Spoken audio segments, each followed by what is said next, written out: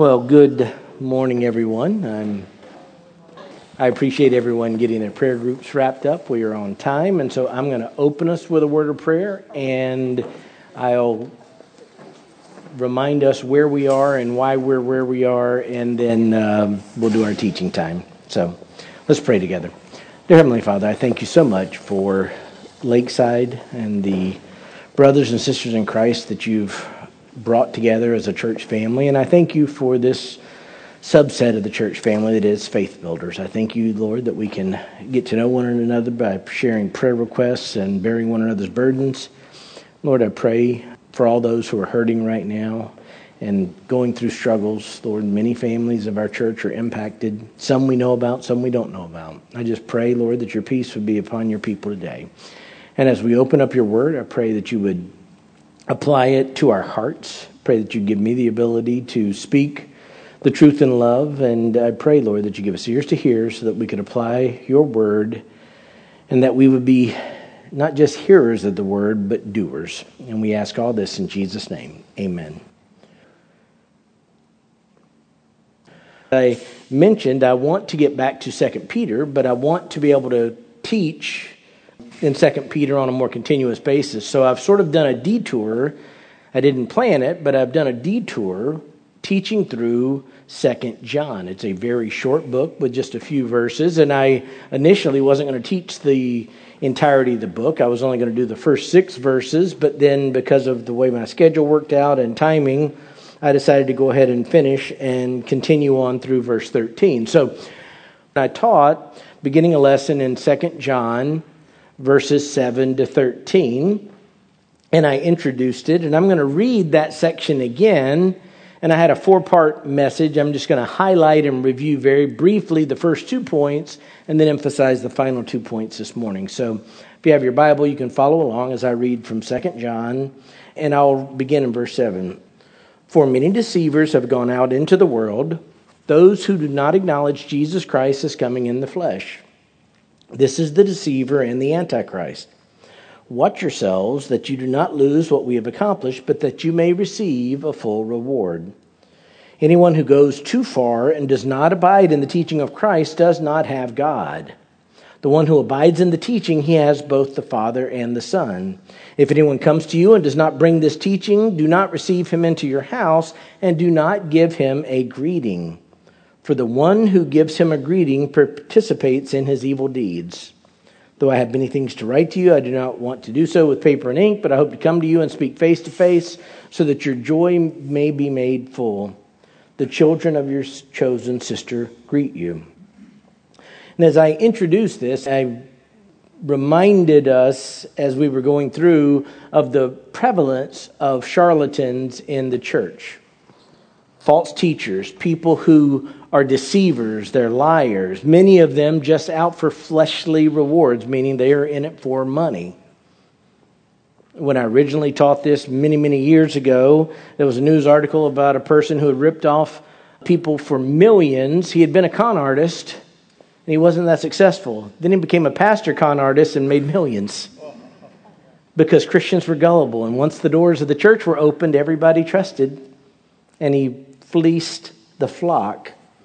And I did a Google search more recently as I was restudying this, and the same thing continues to proliferate. You can find places all over the country where people are going to prison, thankfully, but their easy marks are Christians. So the world then and the world now are very similar in that Satan is on the prowl, seeking those he may devour. And we have to be on guard. So the overarching warning here of this book is to be careful.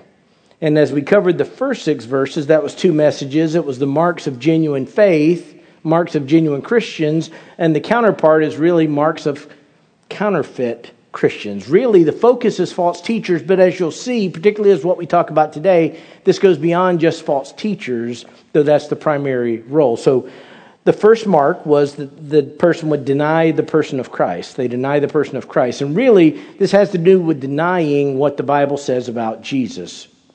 At different dates and different times, the attack on Jesus is different. At the time of the Apostle John, the focus was on the fact there was an aberrant theological heresy that said, well, he didn't really come in the flesh. God can't become man, so Jesus didn't become man, but of course that's heresy. Jesus did become man. That's what he's talking about when he says many deceivers have gone out into the world.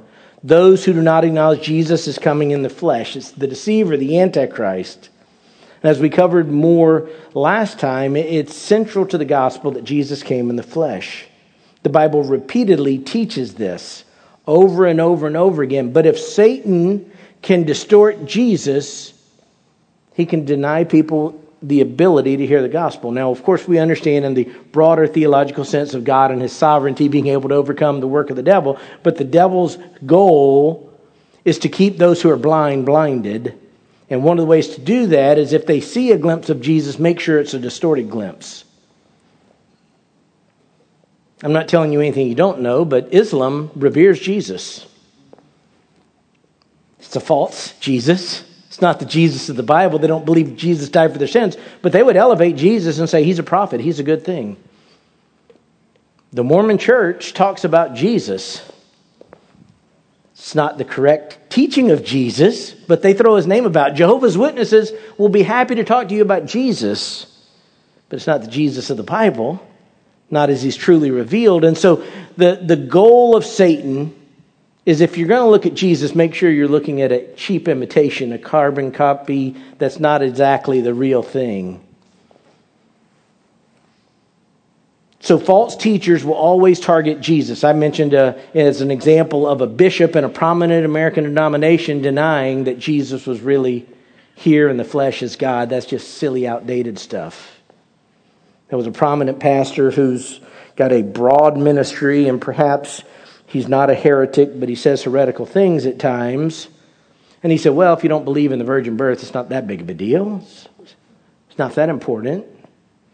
Be on the alert. When people start chipping away at Jesus as revealed in Scripture, it's a mark of a counterfeit. The second mark, and again, I say of counterfeit Christians, but really the focus is more on the counterfeit teachers, is that they target the followers of Christ. They target the followers of Christ. Verse 8 is a warning not to the world in general, it's to the church. Watch yourselves, that you do not lose what we have accomplished, but that you may receive a full reward. And what he's talking about here, of course, is not earning our salvation. He's referencing the fact that if we are obedient, there's a time and there's a judgment, not of condemnation, but there's a judgment where we receive rewards from the Lord for our faithfulness. And he's basically warning the people, look, if you follow after these false teachers, you're going to get yourself in trouble. And all the work that we've built up for you to be able to do, you're not going to do, and you're going to lose what could have been yours. We want you to receive the fullness of the blessings of God. Again, the focus is that the church is the target. The church is the place where they go to get disciples for themselves, to pull them away. I highlighted it, but we need to be Bereans all the time. You need to be Bereans and listening to me or Pastor Steve or any other elder of Lakeside, constantly listening to what we say and then looking at the Word of God to see if these things are so. Every one of us has opinions. Every one of us has ideas. If God made me king of the world, things would look differently. But trust me, God's not going to make me king of the world. So my ideas and opinions are just my ideas and opinions. They may influence my family, but I don't want to influence you with them. The only platform I have to speak to you is if I'm telling you what God says. That's what matters. There's a lengthy passage, 1 Corinthians 3, 6 to 15, where the 1 Corinthians 3, 6 to 15, I won't read it, but it would be familiar if you look, where Paul talks about the rewards that a believer gets. Do we build on a good foundation, or is it hay or stubble? And we don't lose our salvation, but if it's just hay and stubble, then it burns up. But if it's of good quality, if any man's work which he has built on it remains, he will receive a reward. So that's what the Apostle John is saying is the rewards that Paul, for example, was talking about are what he wants to make sure we receive. And you won't receive it if you follow after teachers who are false. And I think that sort of sums up briefly everything we talked about last time. So we move on to our third point. 4 marks of counterfeit Christians. Really, it's false teachers. They deny the person of Christ. They target the followers of Christ. Number 3, they abandon the teachings of Christ. They abandon the teachings of Christ. But it's interesting because the warning here goes out beyond false teachers. Certainly, false teachers are abandoning the teachings of Christ. But the warning here is that we don't follow in their footsteps. Verse 9. Anyone who goes too far and does not abide in the teaching of Christ does not have God. The one who abides in the teaching, he has both the Father and the Son. The reason I'm teaching through 2 Peter deals with this same issue. The reason I picked this book, just sort of do a detour in when I needed to fill in, was because it's dealing with this issue. The Word of God in our English Bibles contains 66 books. The Old Testament has 39. The New Testament has 27. While it's a slightly different song than the Awana program uses here at Lakeside, I learned them in seminary singing an Awana song. It's a little bit different tune, so I get thrown off when I'm in our Lakeside, but my girls were singing it, and I learned it. That is the entirety of God's revelation to us, and that is sufficient for us. We don't need more. Wayne Grudem has a theology book. I don't agree with everything, but he writes in a very understandable way, and most of his positions are very good. On the issue of sufficiency of Scripture, he says, the sufficiency of Scripture means that Scripture contained all the words of God He intended His people to have at each stage of redemptive history, and that it now contains all the words of God we need for salvation, for trusting Him perfectly, and for obeying Him perfectly. The Bible is all we need. What Wayne Grudem was saying is really just a summary of 2 Timothy 3:16 and 17. All Scripture is inspired by God and profitable for teaching, reproof, for correction, for training in righteousness, so that the man of God may be adequate, equipped for every good work. That applies to every one of us. If God calls you to do something, He's already equipped you with all you need because you have the Scriptures and you have His Spirit indwelling you. Yet from the beginning, and I don't know how many times I've highlighted this, but I keep highlighting it because it matters, Satan attacked the Word of God. Genesis 3:6. When the woman saw that the tree was good for food and that it was a delight for the eyes and that the tree was desirable to make one wise, she took from its fruit and ate, and she also gave to her husband with her, and he ate. Satan appealed to an insatiable aspect of humanity in that they wanted to know more. The temptation to Eve was that, did God really say? And then Satan, of course, distorted what God really said. And then when Eve corrected him, he said, no, you misunderstood. God has been hiding something from you. There's more. There's more that you're missing. In fact, if you'll just look over here, go ahead and take a bite of that, things will be better for you. That lie permeates the American church today. Church after church after church will tell you, we love the Word of God, but let us show you more. We got something else. John says this, anyone who goes too far and does not abide in the teaching of Christ. In other words, the counterfeits of his day were trying to say there's more. Go beyond that. Don't limit yourself. That's what Satan did in Genesis 3. That's what Satan's doing today with false teachers disguising themselves as angels of light. In that day, there were people that wanted a greater spirituality. They wanted more truth. They wanted more experiences. And the apostle was warning them, don't go beyond. Anyone who goes too far, in other words, it was possible to go past what God had written.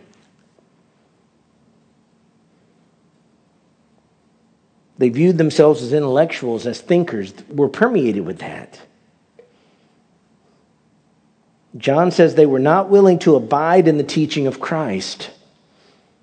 In other words, the doctrines revealed to them were not enough. At the time of the writing of this letter, most of the New Testament was written. They had the teachings of Christ. They had all they needed, but apparently some would go farther. They were enticed by the idea of there's a little bit more out there that God's holding off from you. Kind of like when Eve saw the forbidden fruit and said it was good to make one wise, people are still chasing that dream, and it's a lie. They claim to have truth beyond what is taught in the Bible, and again, that continues. John's assessment of these people is very harsh. Anyone who goes too far and does not abide in the teaching of Christ does not have God. One commentator said they had advanced so far that they had even left God behind them. Again, this is still a present reality. I remember the TV commercials from a long time ago. They were good TV commercials from the Mormon Church. We have another testament of Jesus Christ. How innocent is that? Well, don't you want to know more? To this day, those who deny the sufficiency of Scripture often do so by saying, look, okay, the apostle said what he said. It was 2,000 years ago. Come on, the world's changed. Now we know. Now we have science that's revealed to us what's really going on. And yeah, that's a nice book, but don't take it too seriously. In other words, they've gone beyond what's written because now science has shown them the way. It goes on and on and on. It's interesting. I quoted one of the few Bible verses. I didn't have Awana as a kid. I don't have the memory verses all done, but I quoted 2 Timothy 3, 16 and 17. What's interesting is if you see what comes before that, verse 13, but evil men and impostors will proceed from bad to worse, deceiving and being deceived. Verse 14, you, however, continue in the things you've learned and become convinced of, knowing from whom you have learned them, and that from your childhood you have known the sacred writings, which are able to give you the wisdom that leads to salvation through faith, which is in Christ Jesus. In other words, 3:16 and 17 was the antidote to evil men and impostors going from bad to worse. What John is warning us about is the same thing that Paul warned the Corinthians about in 1 Corinthians 4:6. Now these things, brethren, I have figuratively applied to myself and Apollos for your sakes, so that in us you may learn not to exceed what is written, so that no one of you will become arrogant in behalf of one against the other. I won't read all of these, but you can write down the reference. Deuteronomy 4:2, don't add to the word of God, don't take away from it. Deuteronomy 12:32, you shall not add to nor take away from it. Proverbs 30, verse 6, do not add to his words or he will reprove you and you will be proved a liar. The verses that I never can comprehend why anybody would call themselves a modern prophet and try and predict the future in the end times, when Revelation 22:18 and 19 says, I testify to everyone who hears the words of the prophecy of this book, if anyone adds to them, God will add to him the plagues which are written in this book. And if anyone takes away from the words of the book of this prophecy, God will take away from his part from the tree of life and from the holy city which are written in this book. It's a serious thing to God to not go beyond what is written. And that's what John is talking about. It's the danger at a teaching-heavy church like this. I'm convinced from Scripture every church should be a teaching-heavy church like this. That's what church is designed to do, to equip the saints for the work of service. You can't be equipped if you're not learning how to abide in the teachings of Christ, remain in them, stay in them. But churches like Lakeside are a rarity. They just are. Men like Pastor Steve, who for 40 years just does one thing, opens up the Bible. Those men are a rarity. That's what the church needs more of, and yet the false teachers understand that in the last times people will want their ears tickled, and they won't stand for sound doctrine. They don't want to abide in the teachings of Christ. That's my warning to us, is that we need to not only abide, we need to want to abide. Really is the simplest way to assess yourself. How do you view the Word of God? Is it enough, or are you looking for something else? The internet is really an amazing thing. It allows good teaching to go out around the world. I can't imagine what it was like for missionaries 40 years ago, where maybe a letter goes back and forth, and now an email is instantly doing it, or FaceTime. Praise the Lord for that. But it also allows people in a good church, a teaching-heavy church like this, to be exposed to false doctrine at every turn. It's critical that we always come back to what is written. John continues, the one who abides in the teaching, he has both the Father and the Son. So if someone abandons the teachings, they were never saved in the first place. But if you abide, you have the Father and the Son. The reality is, Satan attacks the teachings of Christ because Jesus said, I am the way and the truth and the life. No one can come to the Father but through me. If you close off the door of Jesus, the only way to Christ is through the teaching of Scripture. So faith comes from hearing, and hearing by the word of Christ. So we have to be on the alert. If anybody is going beyond Scripture, run away. You've got to abide in the teachings of Christ. They are enough. You don't need more. Years ago, I remember hearing a story of someone that should have known better, that wanted to go to one of the big, I don't know what you call them, crusades of a false teacher, because they were afraid they might be missing out on something that God was doing. Let me assure you, if it's not in the Word of God, you're not missing out. So that brings us to our last point. And I'm going to reiterate and sum up all this at the end. But 4 marks of counterfeit Christians: they deny the person of Christ, they target the followers of Christ, they abandon the teachings of Christ, and finally, they exploit the love of Christ. They exploit the love of Christ. And here's the danger. You can listen to everything I've said and take it to heart, and I praise the Lord if you do, and it's not because I'm saying it, it's because it's the Word of God saying it. But particularly in our day and age, it's easy to accidentally, or at least unthinkingly, participate in the wrong thing. And false teachers, false Christians would love to exploit the love of Christ. Verse 10 highlights and addresses what I'm talking about, and I'll elaborate it. Verse 10 and 11. If anyone comes to you and does not bring this teaching, do not receive him into your house, and do not give him a greeting. Verse 11, for the one who gives him a greeting participates in his evil deeds. Now again, John is highlighting false teachers. He's highlighting a specific danger of embracing false teachers. But here, he's embracing and teaching something that is culturally applicable, but it still has truth for us, even though our societies are changed. What do I mean by it's culturally applicable? Some of what he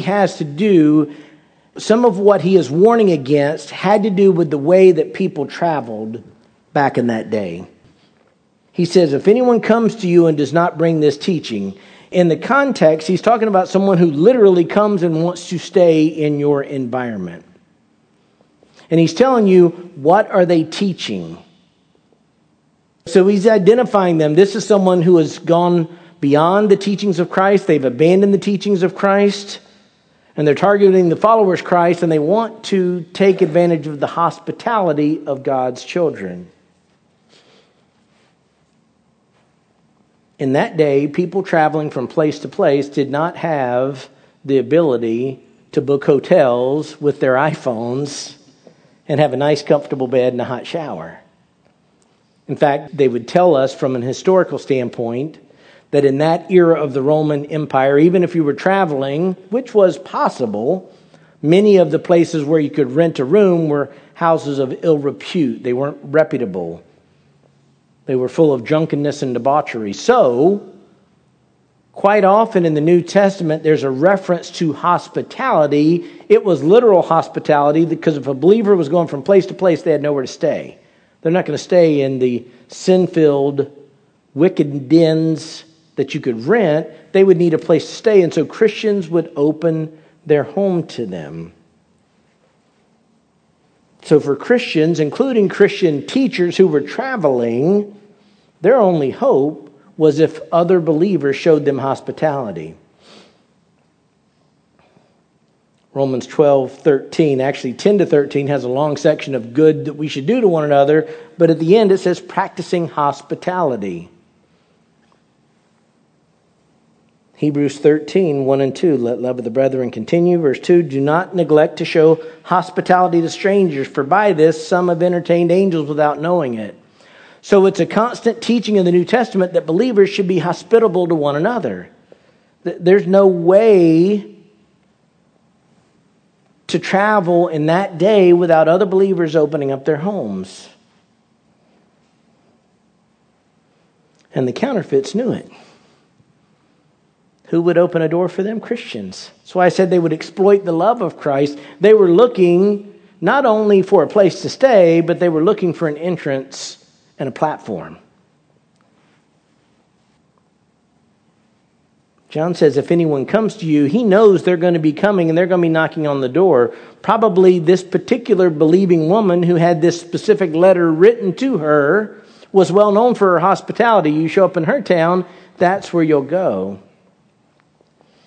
One of the great examples in my life of sincere Christianity was my grandmother. I always called her Granny. My dad's parents died before he even knew my mom. So I only had one set of grandparents. It was Granny and Grandpa, my mom's parents. And Granny, I didn't understand her as a kid. She puzzled me because we would have to pray at McDonald's if I was with her, and that would kill me. It's like, you don't pray at McDonald's. So embarrassing. And she made me go pick tomatoes in Quincy because they would be given to a food bank. And I'm in high school. I don't want to pick tomatoes, Granny, but somebody was opening up the field. So there were a lot of things about Granny I didn't understand. As an adult, I appreciate them, but I didn't understand them. But one of the things that was interesting about her, she was a strong woman. I could talk a lot of stories. I loved it. She had scars from a shark because Grandpa was a fisherman and she would help, and a shark had latched onto her arm. I thought that part was cool. Anyway, she was a tough lady, raised 10 kids and was wonderful. But Perry, most of you have driven through it on 19, it's a small town. And Granny, through the force of her personality and her Christian conviction, headed up a ministry that she was determined we are going to be a place to show kindness and the love of Christ to people. So somehow, and Mom would know the story better than me, she managed to coordinate and be a part of a group, and they actually bought a little motel, the old 1950s motel, with a few rooms, and Granny, it was down the street from her house, she would oversee it. And if you came to Perry and you were broke and you showed up at a church, they would send you to the motel. And there was a place that she could get him a tank of gas. I think that was at McClellan's, Herschel McClellan's place. She would give them a meal. She'd also make them work and clean around there. But the point was, you knew if you came to town, there was a place you could go. I think that's what the woman who received this was like. If somebody comes to town and says, I need something, they would have probably been sent to her. And John knew it, and he said, look, when they come to you, watch out. Don't receive them. Don't let them come in. It was probably hard for anyone because most of us are compassionate. You see somebody coming and you want to help, and John is saying, shut your door. Don't help them because they are coming to spread lies about Jesus. They know that a Christian may be willing to open the door. I'm telling you, Christian, don't do it. Don't help them. Don't give them a place to stay. Do not give them a greeting. And the context seems to suggest something along these lines. If someone comes to Lakeside and Pastor Steve welcomes them publicly, what do you think? They must be okay. Pastor Steve said something. He gave them a greeting. The point is, for a false teacher, you don't do that. Because they'll be happy to exploit your love. They'll be happy to exploit your good name to further their nefarious ends. Verse 11, for the one who gives him a greeting participates in his evil deeds. God takes this very seriously. And it's a challenge. Because all of us want to show hospitality. It's commanded. Maybe this person is an angel. If they're in ministry, if they're claiming to be a part of the work of Christ, you've got to pay attention to what are they saying.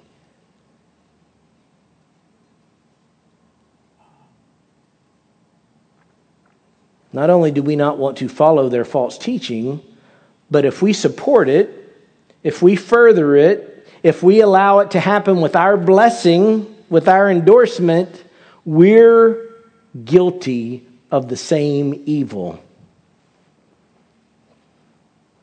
We're warned in 2 Corinthians 6, 14 and 15, don't be bound together with unbelievers. What partnership have righteousness or lawlessness? What fellowship has light with darkness? And all John is saying is, look, if you have people that are teaching a different gospel, they're false teachers, they're trying to lead people astray, then you can't, in the name of Christian love, say, well, I just love everybody, come on in. If you do, you're guilty. If you do, their evil becomes your responsibility. To support heretical teachers and teachers of false doctrine, to endorse their work is linking ourselves with their error, is linking ourselves with their falsehood. And today, we have to be more on the alert than ever. When I was first saved, to my knowledge, I'm sure the internet existed, but we didn't have a computer. Debbie and I didn't have a computer for several years. We didn't have cell phones. So if you were in the car, you had one choice, listen to the radio. So when I got saved, I just turned on the radio and started listening to people. Now, by God's grace, I listened to some good people. I listened to a lot of J. Vernon McGee, who I really liked. He was really good. His voice was really annoying, but once I got past that, I loved his teaching. I was disappointed a few years after listening to his program to find out that he was already dead when I started listening, but that's okay. I listened to many other good teachers. I listened to some people that probably weren't good, and I just didn't know any better. But here, why do I say that? Because every one of those programs at the end said, would you please send us a donation? So for a lot of years, Debbie and I sent money to a lot of different radio ministries. Now, thankfully, most of them were okay. A couple of people have gone squirrely. But by and large, God was merciful to me because I didn't know any better. But let me tell you, if you're supporting ministries, if you're sending money to a ministry, if you're listening to things and you're clicking a link to support someone, if you're liking a post on Facebook, pay attention to what these people say. Because false teachers can throw out a word of truth once in a while. It's what makes Satan so good. He knows the Bible and uses it for his own twisted ends. You got to be careful what you like. You've got to be careful who you follow. You've got to be careful who you're seen as endorsing. You've got to be careful who you support financially. Certainly one want to show compassion, but when it comes to supporting ministries or teachers, we have to be discerning. We have to be wise. We have to be careful because we don't want to be viewed by God as participating in their evil deeds because we've endorsed people who are false teachers. Be slow with the click. Be slow with the like button. Be careful who you endorse. I can't count the number of times Debbie has asked me about someone. I've been a pastor now, 15 years. I was in seminary. Been a believer for getting close to 30 years. I still don't know everybody. Most of the time, I don't recognize the names. So what do? I go look it up. Find out where they're from. Who are they following? What does their church teach? What is their doctrinal statement? Why? Because I don't want to casually tell my wife, yeah, I think they're okay. And then she tells somebody else, and then people are following a bad teacher. Because then it's my responsibility. I endorsed it. We have to be discerning. We have to be careful. Again, in our modern, tolerant society, that sounds wrong. We're supposed to be loving and welcoming. One pastor said it this way: if John's instruction still seems harsh, it is probably because his concern for the glory of the Son and the good of human souls is greater than ours. And because the tolerance on which we pride ourselves is really an indifference to truth.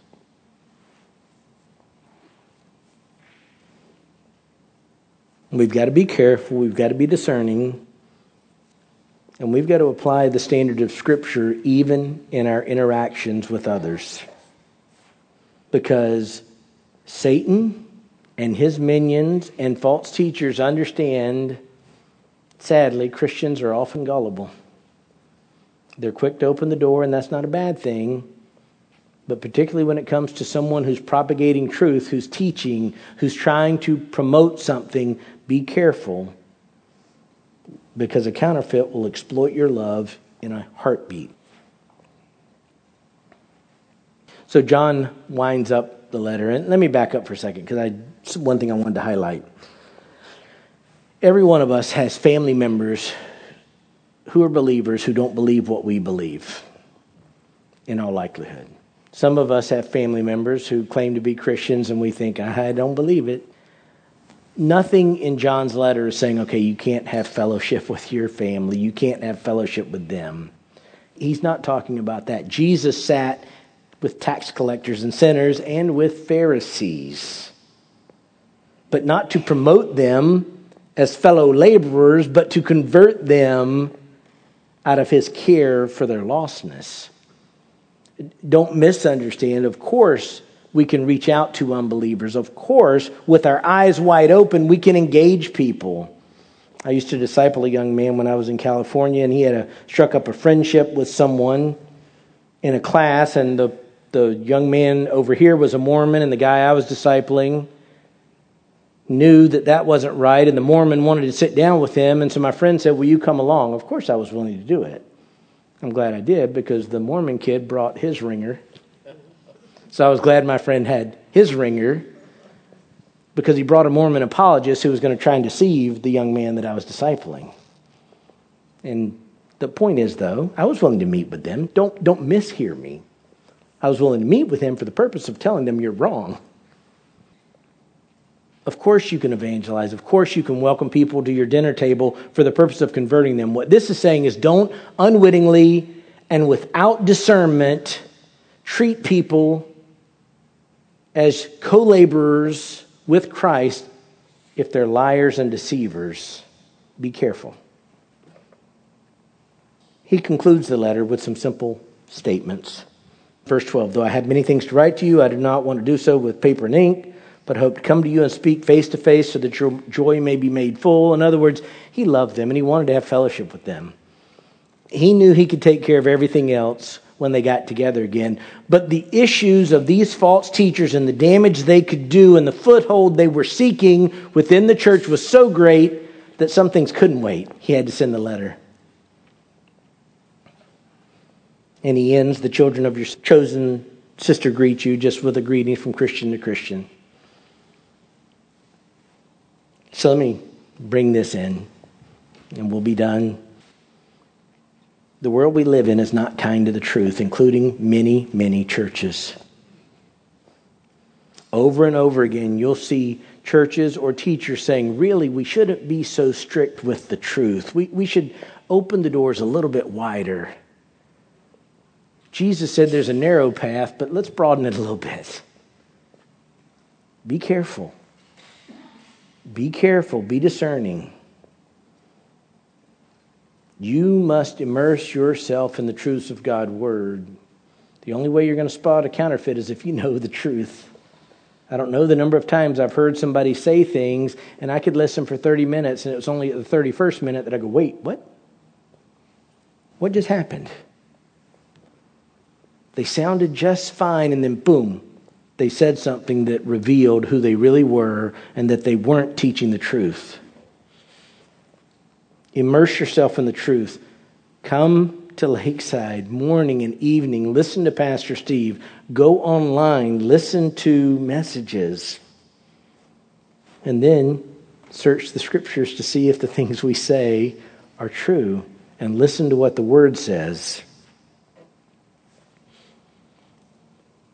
My prayer for you would be what Paul said as a prayer for the Romans. It's actually his wish for them, not really a prayer, but it's my prayer. Romans 16:19. For the report of your obedience has reached to all. Therefore, I am rejoicing over you.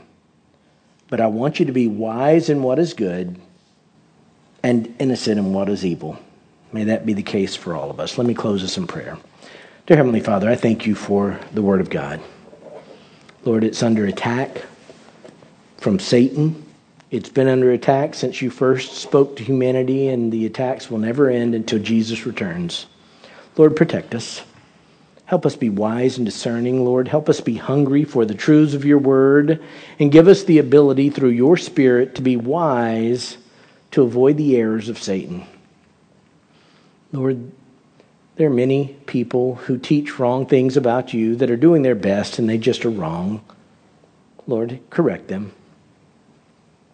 But Lord, there are many who are intentionally deceiving. And Lord, I pray that you would help us be alert to and aware of their deceptions so that they would never get a foothold here at Lakeside or in our own lives. Lord, we love you. We ask all these things in Jesus' name. Amen. Well, thank you all. I look forward to seeing you next week.